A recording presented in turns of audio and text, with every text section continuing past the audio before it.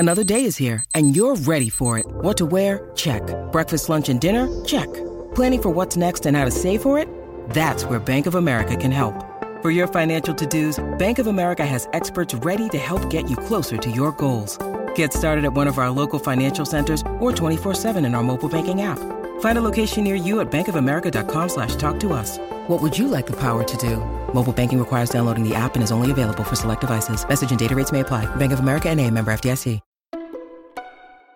There were times before the unlimited Metro card came around when I would walk 30 blocks to avoid spending $2.25 on the subway. The unlimited Metro card was a godsend to me.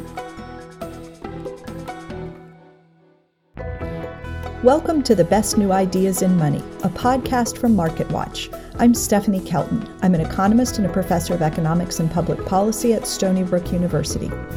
And I'm Charles Passy, a reporter at MarketWatch.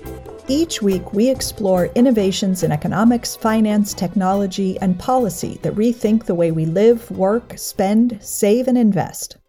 Everyone loves a bargain. There's something satisfying about getting a good deal, especially if you've worked at landing it. This week, we're talking about a whole culture that surrounds frugality, or cheapism, as I and some others like to call it. So what should we make of this boom in budget living? And how is a new crop of apps bringing it back in style? You said cheapism. It's also been called spendthriftism. There's a lot of different names that come up, but they're all getting at kind of the same thing. And we want to dig deeper and say, well, maybe they're different sort of driving forces for frugality. Ronald Goldsmith is a retired professor of marketing at Florida State University and a consumer psychologist. His research investigates what impulses lead people to be thrifty. There's a concept called consumer independence, which means to what extent are you independent of the opinions of others? How important are other people to you in your self-concept and the way you live? Self-control is a characteristic that's been looked at, that frugal people have more self-control than non-frugal people. We've kind of cycled through many different periods in our history where thrift was valorized. Lauren Weber is a reporter at the Wall Street Journal. She's also the author of In Cheap We Trust, the story of a misunderstood American virtue. It's a cultural history of penny pinching in America. It was considered a heroic virtue, sometimes a virtue that was required to build a new nation. You know, if you want to go all the way back to Ben Franklin and even earlier than that. At times, patriotism meant saving, and at other times, it meant spending. The post-war era was a period when Americans were really encouraged to spend. One reason for that was because what pulled the United States out of the Depression was largely war spending. This was also a time when credit cards became increasingly available, so you were encouraged to borrow on credit. But even in heated periods of buying and borrowing, there was always a group that went against the grain. At every point in American history, there were countercultural movements, so at the same time that there was this exhortation to keep spending, there were always, countercultural movements like the hippies in the, 1960s that were considered to be anti-materialistic and you can live with very little. So what was really fascinating to me in doing the research was seeing there were always reactions to whatever was the dominant narrative around consumption, spending, and saving. A very striking moment in this history, of course, was right after 9/11, when there was this real push to get people to not stop spending, but to do the opposite, keep spending to keep the economy moving. Weber's book came out in 2009, when suddenly lots of people were feeling the economic pinch. I would say the Great Recession really did spark a new interest in living cheaply, living frugally. This was around the time when freegans, who are people who, basically try to live spending as little money as possible, ideally no money. You dumpster dive for your food and for your furniture. You walk or bike instead of having a car or taking subway and buses. I think it did lead a lot of people to question the idea of living on credit. I think around the time of the Great Recession, the amount of debt that Americans were in was at a record high. So, a lot of people got much more interested in paying off your debt or not buying more house than you could afford. Of course, for some, being cheap isn't a choice. It's a necessity. Many people use coupons and every bit of spare change just to get by in day-to-day life. But for others who have the luxury, Weber says cheapness can become a game or a kind of hobby. I often think of it as a challenge. At the end of the day, I would sometimes take a little inventory. How much money did I spend? What did I spend money on? Apps and social media have made this game much more widely accessible. There were newsletters, going back decades, probably to the 70s or 80s, on how to save money. So I think that idea has been around for a while. But of course, the internet makes this so much easier because now you have websites devoted to this. You have people kind of swapping tips or sharing notes, kind of competing in a way. The way Ronald Goldsmith sees it, there's a new generation adopting these cheapest behaviors. It's been around for a long time, but was facing these tremendous social forces, pushing the materialistic culture, and it wasn't cool to do it. It's just like a change in mindset. If they're exposed to more examples, which I think they are, that will have a tendency to encourage people to try these new things, and some will adopt them. The culture has a huge pervasive influence on people's behavior. As let's call it the more frugal culture began to get more publicity and more exposure, particularly with younger people, and then kind of a general disillusionment with marketing because people have become very cynical about marketing. It's made a little resurgence. Goldsmith says that influence can easily come from the messages your family sends you as a child. It's a combination of nature and nurture. My family grew up during the Depression, and they passed on a lot of those behaviors to me. I mean, I didn't realize it at the time. As I reflect, I think, oh yeah, that's what had happened. I don't pride myself, but it is kind of my natural way. I'm a recycler, a reuser, a repairer. I look for the cheapest gas using Gas Buddy. It does reflect my own personal behavior. For Lauren Weber, starting her own family undid some of her thrifty habits. For myself, honestly, I would say I have really moderated over time, partly because I have a kid, and once you have a kid, you're often doing things just for convenience. Before I had a child, I would just go out of my way. It didn't matter how long I had to walk to avoid taking the subway, or, if I had to go without food for a while because I wanted to wait till I got home and ate the leftovers in my kitchen. When you have a kid, when they're hungry or really thirsty, it just makes more sense to buy a bottle of water at the corner deli, as much as it kills me. Yeah, I've definitely moderated, but there were times before the unlimited Metro card came around when I would walk 30 blocks to avoid spending $2.25 on the subway or whatever it was then. The unlimited Metro card was a godsend to me because, now I have that and I don't have to weigh that. I don't have to weigh each decision carefully about, am I going to walk or am I going to take the subway or the bus? Coming up, we'll get right to the point with one of the preeminent celebrities of cheapism and discover some apps to help you save money. That's after the break.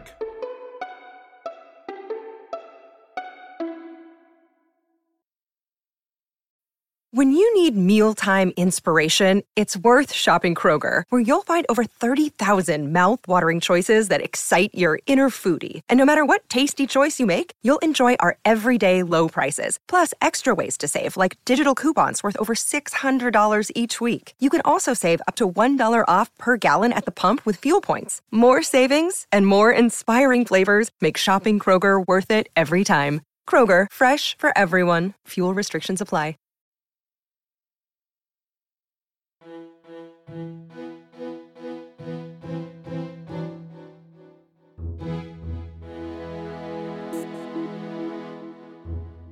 Welcome back to the best new ideas in money. Before the break, we talked about how American culture has swung from lean to lavish through our history, and how Gen Z's pendulum seems to be swinging back toward the cheap side. Our next guest is an expert in making your money work for you.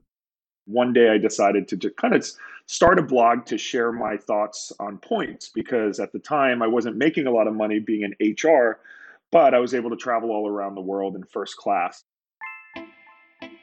Brian Kelly, better known as the Points Guy, started his career in HR at a finance company.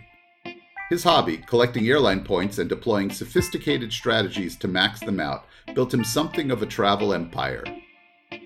And that was when my life changed dramatically. I was able to create enough income to leave Morgan Stanley, which shocked my parents and all of my friends. They thought I was a lunatic to do blogging as a career, but it was the best decision I've ever made. Kelly discovered a lot of other people shared his obsession. I discovered this online community called Flyer Talk of really smart people all around the world who were sharing incredibly useful information on how to get the most out of loyalty programs. And I immediately fell into that community. And, 6 years later, I ended up basically translating that community via a blog. He's noticed that younger people seem interested in following in his footsteps.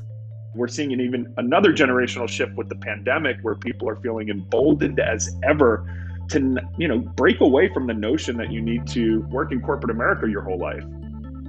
I think that trend is going to continue, especially with Gen Z, who's grown up on the internet, who's grown up trusting other people's advice and sharing and really wanting to not live the same life as even millennials or, their parents, Gen Xers. So it's a really interesting shift, but I think it's a good shift because consumers are as savvy as ever and you can win massively, especially in loyalty and credit cards. That's my expertise, but in so many other ways, having more boldness to make big life decisions. According to Kelly, you don't have to invest a lot of time or energy to benefit from his credit card point strategies. He says, keep applying for new cards and charge the minimum amount to get the maximum sign-up points. Then use them for travel and upgrades. You don't have to go to extremes to extract huge value. Simply getting a single credit card can get you a business class ticket to Europe, for example. Kelly explains that as long as you pay your credit card bill in full and on time, his points game can not only get you free trips, it might even improve your credit score. The more credit you have available and the longer you have it, the higher your credit rating. So not only do you rake in amazing points that save you thousands of dollars on trips, but you actually get lower interest on your mortgage down the line because your FICO score is higher. So this game is a game that can be won on multiple levels. And that's why so many Americans are obsessed with it, because it's a hobby that also makes your financial life better. Whereas in other hobbies, you spend money in it, you might get into debt. But if you play the points game right, you become more financially secure and are able to travel way outside of the means that someone would normally be able to afford. So I personally have 25 different credit cards and my credit score is near perfect. I don't recommend everyone right now going out and getting 25 cards. I've done this over the last 15 to 20 years, and you take a measured approach. You never want to bite off more than you can chew. Speaking of chewing, I recently came across a new money-saving app that helped inspire this episode. Too Good To Go finds gourmet leftovers for a fraction of the price you'd normally pay. That might sound strange at first, but here's how it works. Food businesses operate knowing that they're going to serve the last customer just as well as the first customer of the day. And in order to do that, they need to have a little bit of surplus left over. Claire Oliverson is Too Good To Go's U.S. head of marketing. So when you get a surprise bag, you should expect to get, either a full meal, a bunch of ingredients. So think about your local pizza shop. If they make 50 pies per day, sometimes they sell 42, sometimes they sell 48, but they're always going to have a little bit of buffer. Too Good To Go says their model benefits its customers, vendors, and the environment. It's a B Corporation, which means it has a private certification that says it lives up to certain social and environmental standards. Companies like Seventh Generation, Patagonia, and Ben & Jerry's are also B Corporations. We're really thinking about how can we create a win-win-win for everyone. It's, a win for the consumers, you get great food for a third of the price, and we make sure that it's a win for these businesses as well. Too Good To Go takes a flat fee, and they get the remaining revenue. It's just a really interesting trend that I think is taking off for a number of reasons. And, one of them could be never paying retail.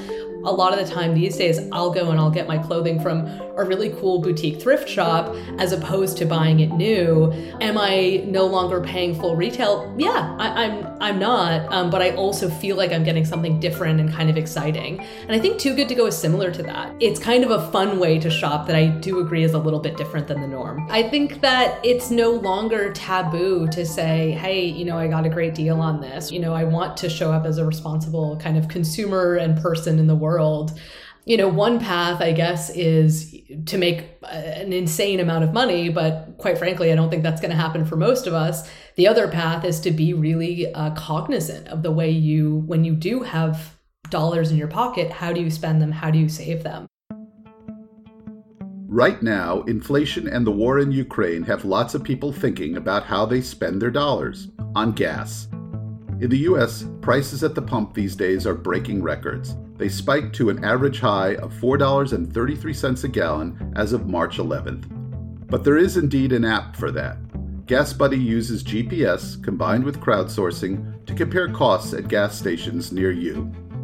Well, GasBuddy was a website that essentially launched some 22 years ago, back in the year 2000. In the dot-com era. It was founded by two guys who were fascinated by the fact that gas prices varied so significantly station to station. Patrick DeHaan is head of petroleum analysis at GasBuddy. They started a website, gasbuddy.com, that has grown into a service that tracks gas prices at 150,000 gas stations across the US and Canada to help motorists find those lower prices. It has evolved into a platform. It was essentially one of the first crowdsourced websites before all the social networking came along. This was truly built from volunteers. The ease of online searching has gotten all of us used to comparison shopping. It's very much a mindset, but I think it's one that is empowering instead of crippling. That is, motorists can look at our app and they can decide, okay, it's not convenient for me. I don't want to go out of my way. But knowledge is power. But how much energy should we be putting into our thrifty ways? That's something Wall Street Journal reporter Lauren Weber says she began to question. At a certain point, could there be costs that come with being cheap? There is definitely a price we pay to be frugal. It takes a lot of strategizing, it takes a lot of energy. It takes a lot of, advanced thinking sometimes. I can't tell you how much time I sometimes spend thinking, should I buy myself a sandwich or should I just wait until I get home and eat what's in my refrigerator? And I'm sure I spend far more mental energy on that question that could be, much better used in other ways. Not to mention when you're, with your friends and you're out for dinner and you don't want to be the person who's nickel and diming on the bill. I don't want to be that person, even though I'm extremely frugal with myself, but I really work hard not to be that way with other people and impose it on other people. So yeah, there's a lot of trade-offs. And as I get older, I see that some of them are really not worth it. I've definitely relaxed. I'm not proud of it, but I will say, by being so cheap earlier in my life, I started out, I have a nice nest egg for my retirement. So, Charles, it makes a lot of sense to me that, a lot of people don't get to be cheap by choice, right? Their economic circumstances basically mean they have to hunt for bargains and try to pinch pennies everywhere they can. But some people don't have to do that, and they're just cheap by choice, and that could drive people kind of crazy. I could imagine some pretty significant costs being associated with, spending countless hours looking for every possible way to save money. Stephanie, you must be talking about the discussions in my household, I think. So yeah, look, I am an inveterate cheapskate, and it can take a lot of time and a lot of effort, and some might argue a lot of wasted time and effort. In fact, my wife has argued that. So one of the running arguments in our household, but it kind of has reached a fever pitch in recent months, is that I'm one of those people who employs various strategies to maximize points with my credit cards that I use. So I have one card I use, a base card for everyday rewards, which is 2% back. I have a different card I use for restaurants, which gives me 3% back. I have a different card I use specifically for fast food restaurants, which gives me 5% back. I have cards for gas. I have cards for travel. And yes, when I see my wife, we get the credit card bill at the end of the month, and I notice that, she used the restaurant card for a fast food purchase and not the fast food card, this leads to all sorts of interesting conversations. So, Stephanie, I've been also thinking about the fact, what happens if we have an entire society filled with people like me? I mean, if everybody goes cheap, what happens to our economy? Well, the economy actually runs on sales. So if you think about what our GDP is, it's just the total dollar value of everything that's produced and sold every single year. So if a lot of us were running around trying to spend less and save more, pinching pennies actually robs the economy of demand. So every dollar that we save and don't spend back into the economy is a dollar that some business can't capture as part of its revenue and ultimately part of its profits. So when we close up our wallets and get very frugal, businesses are losing customers and they have less incentive to hold on to workers and expand production. So it can actually drag the economy down. The spend-save trends in American life tend to cycle in parallel with whatever is going on in our economy. But maybe global changes and changes in values might mean the new generation of cheapists out there isn't just chasing the latest shiny penny.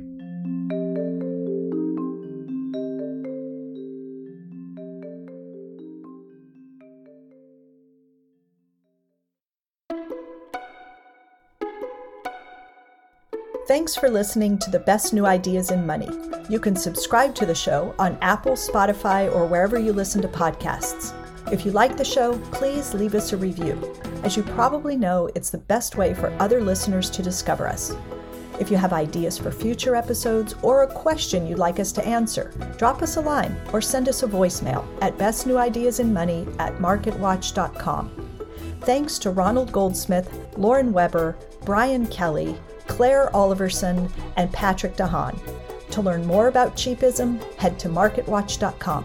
I'm Stephanie Kelton. And I'm Charles Passy. The Best New Ideas in Money is a podcast from MarketWatch, produced by Best Case Studios. Suzanne Myers is our producer. Our associate producer is Hannah Leibowitz-Lockard.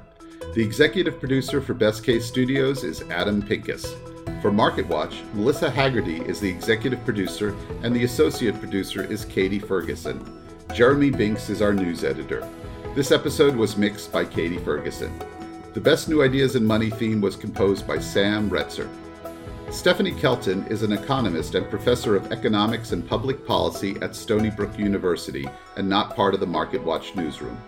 We'll be back next week with another new idea.